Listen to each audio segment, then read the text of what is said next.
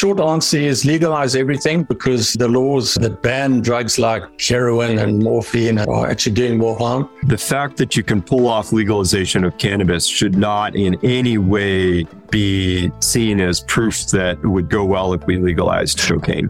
At the moment, you don't know what's in that heroin dose, but if you package it and the dealers are licensed, the manufacturers are licensed, then you know. How can you look at what Purdue did and say, we know how to regulate for-profit companies selling dependence-inducing intoxicants? But I didn't hear anything about Purdue having a shootout with another company producing opiates. There are 10,000 deaths annually on the Mexican border because of cartels fighting. And that's purely because of prohibition. Legalize, decriminalize, ban. Here are two sides of the drug policy debate on episode 3 of Wood for the Trees, my podcast about the messy questions. This episode features Dr. Keith Scott of the South African Drug Policy Initiative and American drug policy researcher Dr. Jonathan Calkins. Available 23rd of February, wherever you get your podcasts. Subscribe now so you don't miss it.